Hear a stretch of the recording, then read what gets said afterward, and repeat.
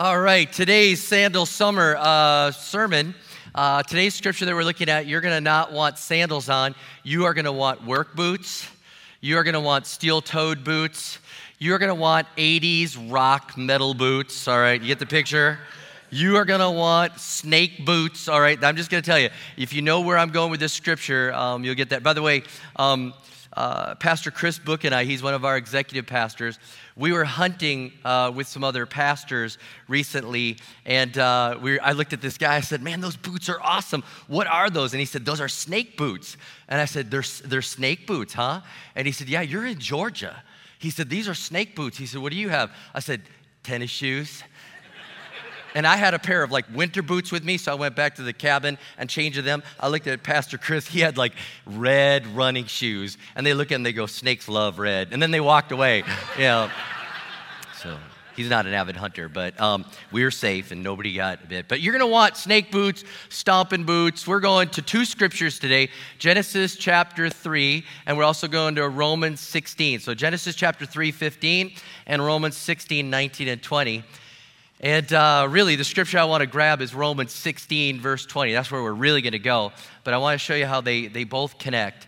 And as you're turning there in your Bible to those two scriptures, there's a lot of old songs. How do you know those old songs about Satan being under your feet and stomping on the devil? How many, by show of hands here at all of our campuses, you have sung one of those "Devil is under your feet" song? Raise your hand. Come on. All right. You are putting yourself in the charismatic movement right there. All right. We used to sing it, and I was watching it online even as I was prepping for the sermon, "Satan is under my feet," and the people were like, "Stomp it, stomp it, stomp, stomp," and they're like, "Woo!" Thank God we don't do that, all right? There's a lot of good songs out there. And then there was another one that I used to do in youth group, and it was Romans 16, 19 says, "Be excellent at what is good, be innocent of evil, and the God of peace will soon crush Satan. The God of peace will crush Satan underneath your feet." Now, I remembered the words to the scripture, but that song was still hokey. But this is an old school passage, and I will tell you, as I was even prepping and studying for the message, I thought I might go a little old school on this one. Three people liked it. All right, I might get caught up in it, and I might lose my place. Bear with me. But I feel this one. I really feel passionate about this, that we don't realize the victory that we have in Jesus Christ. I don't believe we understand fully where God has put our enemy, and although he's nipping at our heels, God's like, "I have the victory, you have the victory, and I want you to live in victory." And I hope through these scriptures you can realize that the devil is defeated, God is victorious, you are victorious. You are living in victory, and you can bring more victory into this world. Now you say, again, the devil's nipping at my feet, but I want you to understand you're living in victory. God has defeated the devil. All right, so I believe this is something that we needed to focus on in this series, and I was looking forward to this day. And I will say this before I even read the scriptures. Yes, I believe the devil is real. There's too much evil in this world to not have a devil. The Bible tells us that there is a devil, and the devil is real. And I know that a lot of people have dismissed the devil, and church has become a little chaplain, hope-lifting, kind of club. It's a place that's bringing the message of salvation to the world. It's a place, the church is a place that's saying there's a devil, there's an enemy of your soul. Sin has entered this world, but God has a plan for you, and he wants to set you free from the enemy. And the church is there bringing the good news to the world that the devil has held people bound in captivity, and God wants to set them free, and he wants us to bring the message to them. So I really believe that there is a devil, and I believe that the devil, just so you understand, the devil and God are not even. The devil was a created being that rebelled against God and then was cursed, okay? So the devil was never on even footing with God ever. So if you're wondering where the devil is, he's already below God, but then the scripture we're going to look at here is going to say that he's underneath our feet. Okay, so I just want to give you that. And again, I believe the Bible, when it gives us the account in Genesis, it's real. It's not an allegory. The Bible is giving us as much as we can understand and grasp, but I believe that there really were an Adam and Eve. I really believe that the devil tempted them in the form of the serpent. And the Bible calls the devil the prince of darkness, Beelzebub, devil, our enemy, old serpent. I mean, if you get the picture, there's an enemy out there. And the enemy comes against mankind. And just to give you the history, the devil deceives Eve and then Adam, and they take from the forbidden fruit. And as they do that, their eyes are open to what's going on, and the Bible says that sin entered the world, and they basically wrecked it. They wrecked what was going on. Sin had come in, and in that moment, the devil's deceived them. Sin has entered the world, and we pick it up in Genesis 3:15. God is speaking, and he says, "And I will put enmity between you and the woman," he's speaking to the serpent, "and between your seed and her seed. He shall bruise your head, and you shall bruise his heel." All right, hold on to that scripture, because God's saying, all right, there's something going on. And then in Romans 16:19 and 20, it says, "For your obedience has become known to all. Therefore I am glad on your behalf, but I want you to be wise in what is good and simple concerning evil. And the God of peace will crush Satan under your feet shortly. The grace of our Lord Jesus Christ be with you. Amen."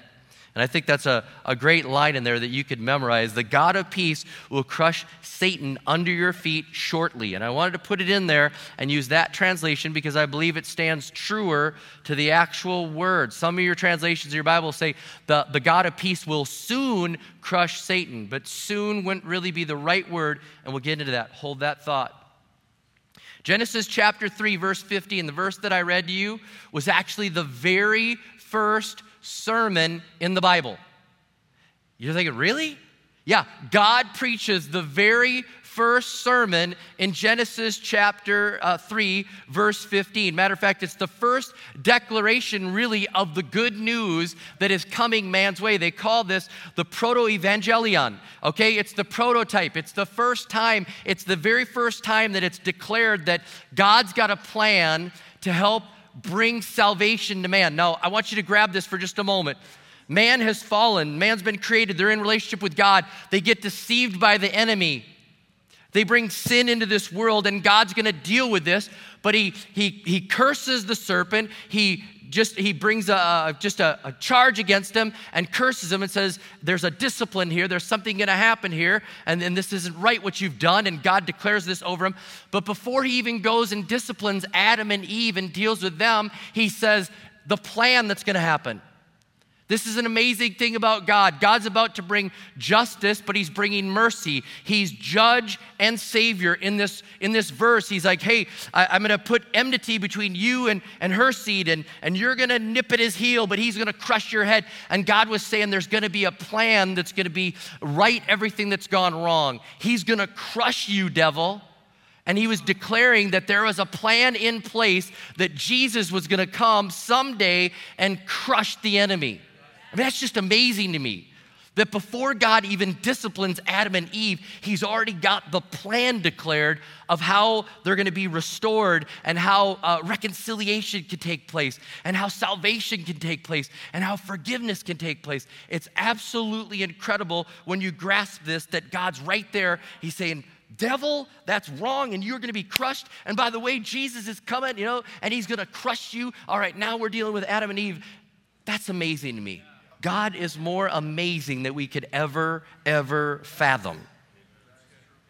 So it's just, I'm amazed by this, and I see this. And if you look throughout the Bible, all throughout the Bible and all throughout the biblical history, they were waiting for this day, waiting for the one who's going to crush the devil, who's going to crush evil, who's going to be the one that's going to right things again, who's going to be the one. And they're waiting for this, and they're waiting for this, and they're waiting for this. And the devil had a plan to attack Jesus. The devil had a plan that as soon as Jesus came on this earth, he was going to attack him. But the Bible tells us it was really like a heel injury, and Jesus was going to deliver a head blow to the enemy. And how many know that there's a difference between a heel injury and a head injury? Okay? As I was preparing this sermon, I was reminded years and years and years ago, when I was just a little kid, I was getting a ride on a bicycle, okay? A friend was riding the bike, and I was sitting on the back of the bike. It was one of those banana seats. How many remember banana seats, all right? That's old school right there. All right, I was on that banana seat bike, and I was looking down at those spokes, and I was maybe 5, 6 years old, and I thought, I wonder if you could just kind of, like touch them and do that. You can't, okay? You can't. I'm just going to let you know. Because I was like, I wonder, and then I tried it, and that bike just came to a grinding halt. Next thing you know, I'm in the ER, and my dad's like, what did you do? And it's like scarred. I remembered that. But it was a heel injury that I recovered. But how many know if I'd have said, I wonder if I put my head in the, how many know? Different injury, okay?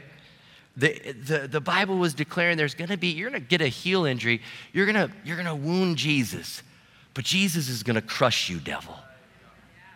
If you saw the movie, the Passion of the Christ that Mel Gibson made, there's that scene where Jesus is in the Garden of Gethsemane and he's praying and he realizes he's about to get the injury. He's about to have the injury upon his body.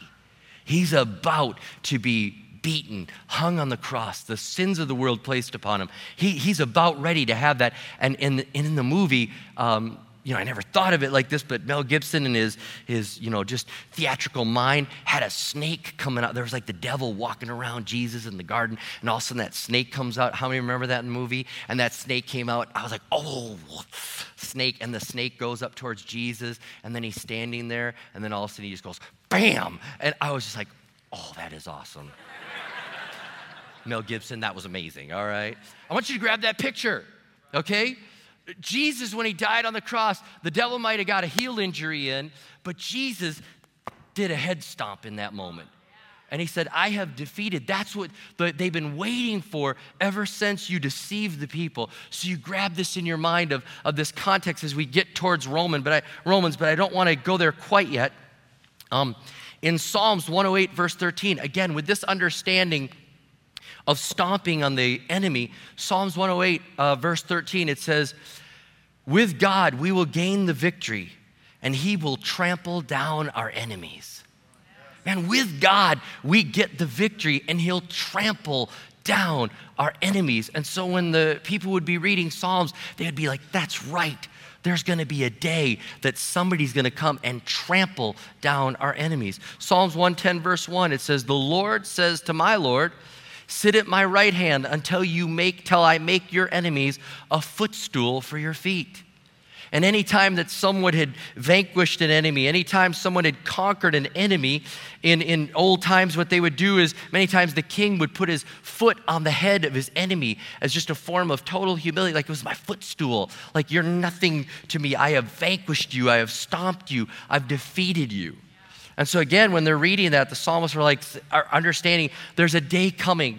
There's a day coming. And when Jesus died on the cross, the Bible tells us that he crushed Satan. Again, Satan thought that he had the victory, but he didn't realize he was playing right into God's hands, right into what God had preached in the very first sermon, that this was the moment.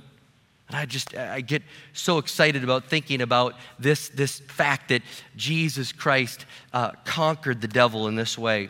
Again, I got caught up in this. Man, I see the heel damage. Here's the thought I want you to grab. I don't want to miss this. I see the heel damage that was done to Jesus on the cross. I mean, we see the heel damage when we see the whip and the beating, and we see the crown of thorns, and we see the nails, and we see it depicted by artists, and we see the heel damage that was done. I thank God for my Savior. But then when I see the head-crushing blow when the stone gets rolled away, I say, what a Savior.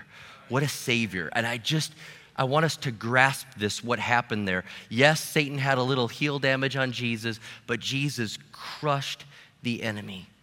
And I believe this, Isaiah 52:7, we talked about it previous week. It talked about how lovely are the feet of those that bring good news. You know why it's lovely? We're bringing good news to people that need the enemy to be crushed. And when we bring the message of Jesus Christ to somebody, we crush that enemy again, and we say, you can be set free. You can be set free. I want to let you know that here at all of our campuses at the end of this, we're going to give an opportunity for people to give their life to Jesus. We're going to do that. We're going to give an opportunity for people to do that because Jesus wants to continue to crush the devil again. Now, I can hear some of you are like, wow, this foot stomping, crushing is sounding a little violent, all right? Yeah, all right. It's not. I want to be very clear, especially in the world that we're living in, with all the violence that's been going on and different religions using violence right now. I want to be very, very, very, very clear. This is talking about a spiritual thing that took place and a spiritual thing for us to do now. We do not advocate violence in any way at all. That's not how we advance the kingdom of God. This is a spiritual battle that is taking place. 2 Corinthians chapter 10, verses 3 through 4 says, "For though we live in the world, we do not wage war as the world does. The weapons we fight with are not the weapons of the world. On the contrary, they have divine power to demolish strongholds." So I want to be very clear. It's a spiritual battle. It is not a physical battle. All right? So in light of Genesis 3, Jesus dies on the cross. The devil thinks that he's won, and he's not. He's just put a heel injury on that. I just really think that when we sing the song, "Hear the roar of the rugged cross," you need to hear it and just see that stomping of what the enemy is being defeated. Like Jesus is defeating the enemy. Now in Romans 16, all right, all that to get to Romans 16, Paul is having closing thoughts to the church at Rome. He's saying, guard the unity. Great sermon. We've actually done a series on that. He's saying, watch out for people that deceive you. Again, amazing advice. He said, be excellent at what is good and be innocent of evil, all right? And don't get those confused. Some of you say, well, be excellent at evil. No, be excellent at what is good, be innocent of evil. And then he says, the God of peace will crush Satan under your feet shortly. Paul's telling them that. He's trying to help them to understand the victory that's theirs. And I used, again, that translation, so I want to show you why I picked that. He says, the God of peace will crush Satan. I want to let you know that he's saying God's going to crush him. He's going to trample him. He's going to stomp him. And the word that's used there means like to crush him beyond recognition. All right? Total and complete victory. God is bringing total and complete victory. And the word that is used there, the God of peace will crush Satan under your feet shortly instead of soon. Shortly meant this. It meant how the Romans marched. Okay, the word that is used there is actually like how the Romans marched, like, and they didn't stop. That's how they marched. And the Roman soldiers were taught, you lift your foot high and you stomp it down. You let everybody know that we're coming. You let them know we're not stopping. If anybody gets in front of you, you march shortly. What does that mean? Short, strong steps, and we are not stopping. You are moving forward. Pity the person that falls in front because this is going all the way. We're not stopping. I want you to grab this. It says the God of peace will crush Satan shortly. God is going to crush the enemy, and he's not stopping. He keeps going, and he marches, and he stomps, and he stomps, and he stomps, okay?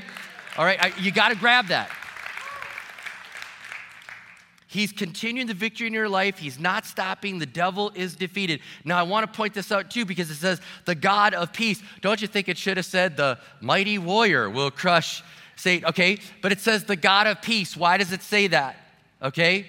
Because it was saying the God of peace. It was saying that when a country is invaded, when somebody has done something evil to you and they can't be negotiated with, when they can't be reasoned with, there comes a time where in order to bring peace, you have to go to war to bring peace. And he's saying the God of peace who wants peace is driving out evil, and he's not willing to let evil stomp on his people. He's saying, I'm going to drive out evil, and I'm going to go after this, and I'm going to stomp out this evil. And it's any time that God would go to war, any time that God would do this, it's only to drive back evil.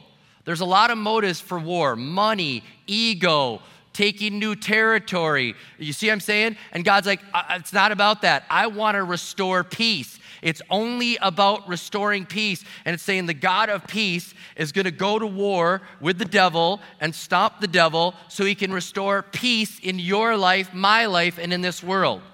Okay? And that's why theologians have debated, like, when is it a just war and not a just war? And that's where theologians came up with saying that, if it was to get rid of evildoers, if it was to punish evildoers, if it was to uplift good and to bring peace back to the world, it could be just.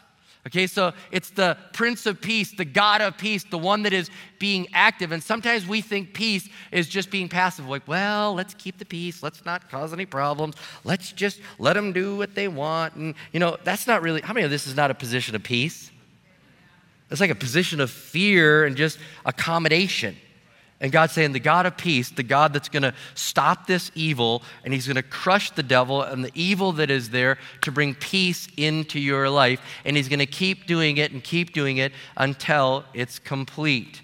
And I believe this: God is marching over the devil to bring you peace. Now, I can hear it again. Some people, as I read this, I'm like, yeah, but the devil is fighting, and I am feeling some battle. How many are with me? You're like, he said that he's got the victory, and I'm living here, and it feels like the devil is nipping at my heels, okay? And I will tell you this, the devil has been defeated. On the cross, when Jesus Christ died on the cross and rose again from the dead, he was defeated. And we're living in this current age in between Jesus' first coming and his second coming, where the devil is still nipping at our heels, but make no mistake, he's been defeated. It's like watching something that's been DVR'd. They may score a touchdown, but you know they're losing because you know the end of the game, okay? You know? It's like, it doesn't matter. They may be cheering, but you saw the game. You know, it's over, okay? And the devil is nipping, and I guess I don't want to just make him seem so tame, because how many know the devil's got some poison in him? And the devil's nipping at people's heels, and the devil has addiction and guilt and stain and all this sin that he gets people tripped up in. But I'm telling you this, the devil is a defeated foe, and we are fighting against him, and he's nipping at us. And I want us to start seeing ourselves in Christ. I want us to start seeing ourselves where we are in Jesus Christ, because if you read that passage again, Romans 16, whose feet does God use to crush the devil? It says, the God of peace will soon crush Satan underneath your feet. Your feet. He's letting you be involved in this. He's saying, I know the devil's nipping at you. I know the devil's coming after you, but he's a defeated foe. Start living in victory. And I'm not negating your problems. Man, we have problems. We have attacks. We have all these things going on. But nipping at my heel is not crushing my head. It's different. A heel injury is different than a head injury, and I have victory in Jesus Christ, and he may affect me in my body, he may affect me in other areas, but I have victory in Jesus Christ. And I know that, I wrote this down, I think this is worth saying, I believe every champion has wounds. Every champion has wounds, all right? You fight a battle, you still have wounds, but you're victorious. And we're in this battle right now, and you're going to have some wounds. You're going to have some heel wounds and some things that he's nipping at you and fighting you. But guess what? You're the champion, you're victorious, and God has given you the ability to have victory over the enemy. I believe that, and I believe that so many people, we don't see ourselves as victorious. We're like, man, that devil, we feel like we're fighting him like this. And instead of saying like, that devil, down here, that's how I feel like we're fighting him like this instead of like this. Well, he's nipping at me, but I'm stomping on him. I mean, I would ask you this, are your problems under your feet or on your shoulders? Because a lot of people are like, oh, devil, stop. And I'm like this, devil. That's where my problems are. And I just think so many of us, our problems are up here, and that's given too much credit. We got to realize the problems are down there. And I believe this as a church and as followers of Jesus Christ, we got to fight for our peace more. We got to fight for our peace. We got to fight for our peace in those spiritual battles, in those spiritual weapons, and say, God, I desire for the peace in my life. I'm going to read your word. I'm going to memorize your word. I'm going to pray. I'm going to get involved in this. I'm going to fight against the enemy that's underneath my feet.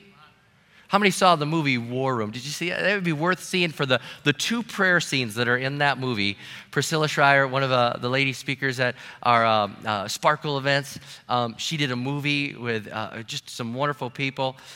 And in that movie, in the War Room movie, I love her prayer, and she just grasps this reality of she's going to take authority in the name of Jesus over the way the enemy has been nipping at her. And in the movie, spoiler alert, her husband has been kind of messing around over there, and she's like, that's not going to happen. I'm not going to lose my marriage. I'm not going to lose my family. I'm fighting. I'm going to fight for this. And in this movie, she prays this. She says, I don't know where you are, devil, but I know you can hear me. You've played with my mind and you've had your way long enough. No more. You are done.